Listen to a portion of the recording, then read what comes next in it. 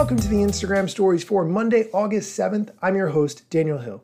There's a lot of social media news to talk about today, and interestingly, it is not about Instagram.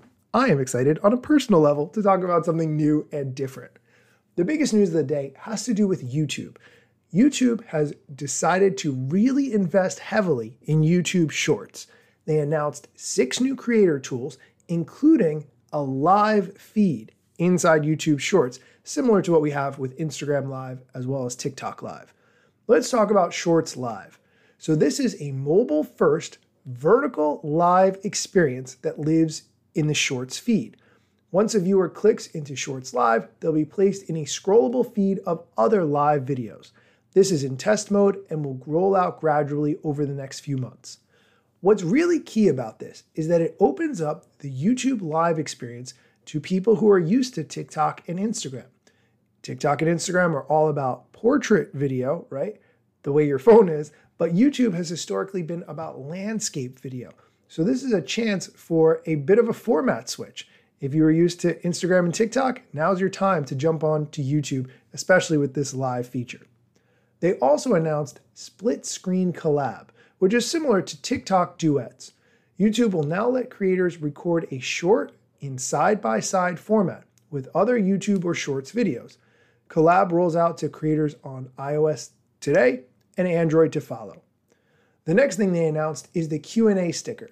Very similar to what's on Instagram stories with stickers, a new Q&A sticker for Shorts is coming soon. Answers to the question sticker will appear as comments on the video. The next thing they announced are audio and effect suggestions. This is a new feature that bundles the audio and effect from a short as a creation suggestion. So this is all about suggesting things to people so that they can create more content. The next announcement is Shorts playlists. It's not new, but YouTube recently introduced the option to save Shorts to curated playlists. And the last thing announced, landscape to vertical tools. YouTube plans to test recomposition tools in the next few weeks that would allow creators to adjust the layout, zoom, and crop of a video. So this is really about taking videos that are in landscape format and turning them into the most effective vertical video to therefore get views. These are all really great ideas. I'm excited to see YouTube expanding, but most importantly, I'm really looking for a tool that will support YouTube Shorts, Instagram videos for Reels, TikTok videos for Reels, post to Twitter, post to Threads. I want to see one app that just posts to every single place at once, so I don't have to spend an hour going around to all these different places and figuring out what the right description is for each platform and each caption and each hashtag. I don't have time for that. Nobody does. Anyway, excited about these tools overall. We are going to take a quick break. When we come back, we're going to talk about some TikTok news, so stick around. This episode is brought to you by Shopify. Forget the frustration of picking commerce platforms when you switch your business to Shopify, the global commerce platform that supercharges your selling wherever you sell. With Shopify, you'll harness the same intuitive features, trusted apps, and powerful analytics used by the world's leading brands. Sign up today for your $1 per month trial period at shopify.com/tech, all lowercase. That's shopify.com/tech. Welcome back. Let's get into some TikTok news. A few days ago, I mentioned that TikTok was working on a music service, which is available in some countries and hopefully will expand to others very soon. This music service seemed to be a direct competitor to Spotify and Apple Music with some significant advantages. For instance, if there's a song you like on TikTok and you favorited it or favorited the sound, you could open up the TikTok Music app and listen directly to that song without needing to hunt it down on SoundCloud or anything else, which I will say is way too many steps right now. Recently, I came across a video on TikTok where a woman was talking about some of the things she thinks TikTok will be rolling out in the future and making her predictions about what sort of content will be appropriate to create in the near future.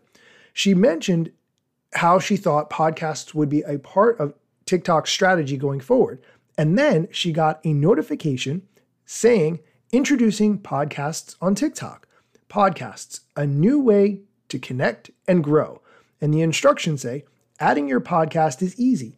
Just go on TikTok on your Mac or Windows desktop And there it gives you an option to upload a video or alternatively to link your podcast. What was really interesting about this video is the woman was making the point of how many people go on TikTok, see a video that's about a podcast, maybe it's a short clip of an interview or something, and then they leave and go find that podcast on Apple Music or Spotify. And TikTok is saying, we should keep that traffic. We should give people the ability to upload their podcast right here on TikTok, which as a creator, I 100% agree with.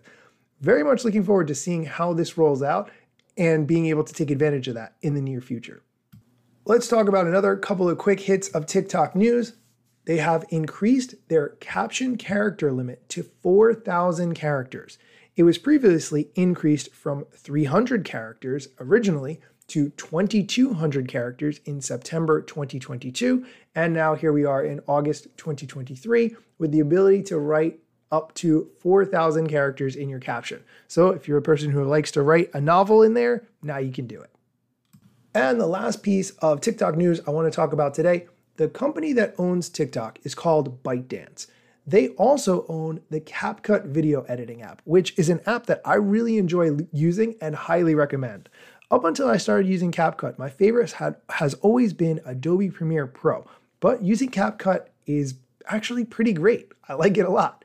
However, a new lawsuit has been filed against CapCut saying that users are not notified of its data practices and that it's going above and beyond what the app says it's collecting when it comes to data. The lawsuit says that CapCut collects not only users' photos and videos, but also location, gender, and birthday, and the app then develops a data bank that is leveraged to fuel targeted advertising. In addition, ByteDance developers are accused of building in the ability to get technical details about a user's device and its network information, including its MAC address, IMEI, SIM number, and so forth.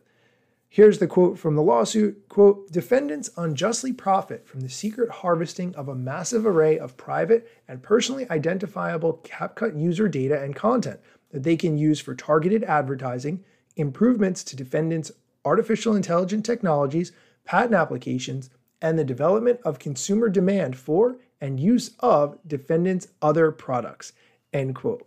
I definitely hope that this is not the case because, like I said, I like the CapCut app. I will definitely keep you posted on this lawsuit as it develops. That is going to do it for today's episode. Thank you so much for listening, and be sure to come back next time. Instagram news got you covered. Sometimes even TikTok. Relevant platforms in the metaverse ahead of the wave. Without a break or a pit stop. Still waiting for Zuckerberg to give me the big job. Pause. Use trademarks and logos with Insta's permission, of course. If you like the show and you gain some good info, maybe leave a review. It's a type of applause. Just drop me a message if you want to collab. If you got some good content or you want to run ads. At Daniel Hill Media is where I am. TikTok, Facebook and Instagram.